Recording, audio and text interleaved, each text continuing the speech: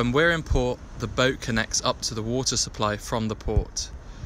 This water is then used throughout the boat for showers, taps, hoses, drinking water, etc. Before being distributed to the outlets on the boat, it needs to be checked for its mineral content, i.e. whether it's hard or soft.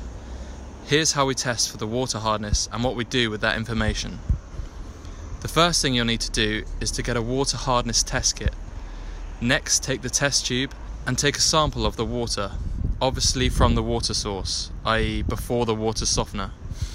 I took it directly from the supply tap on the dock. Fill the tube just above the 5 ml line. Next, take the reagent and drip it into your sample water. Remember to count the number of drops you put in the water. Keep dropping until the water goes green, blue or black. Ours went tender green within 12 drips, so that meant after looking at the card you can see that you're meant to set the water softener to 260.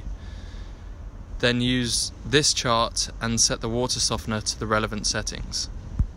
This here is how we adjusted the water softeners.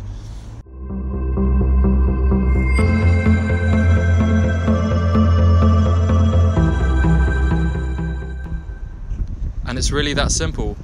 It's how to test the hardness of the water.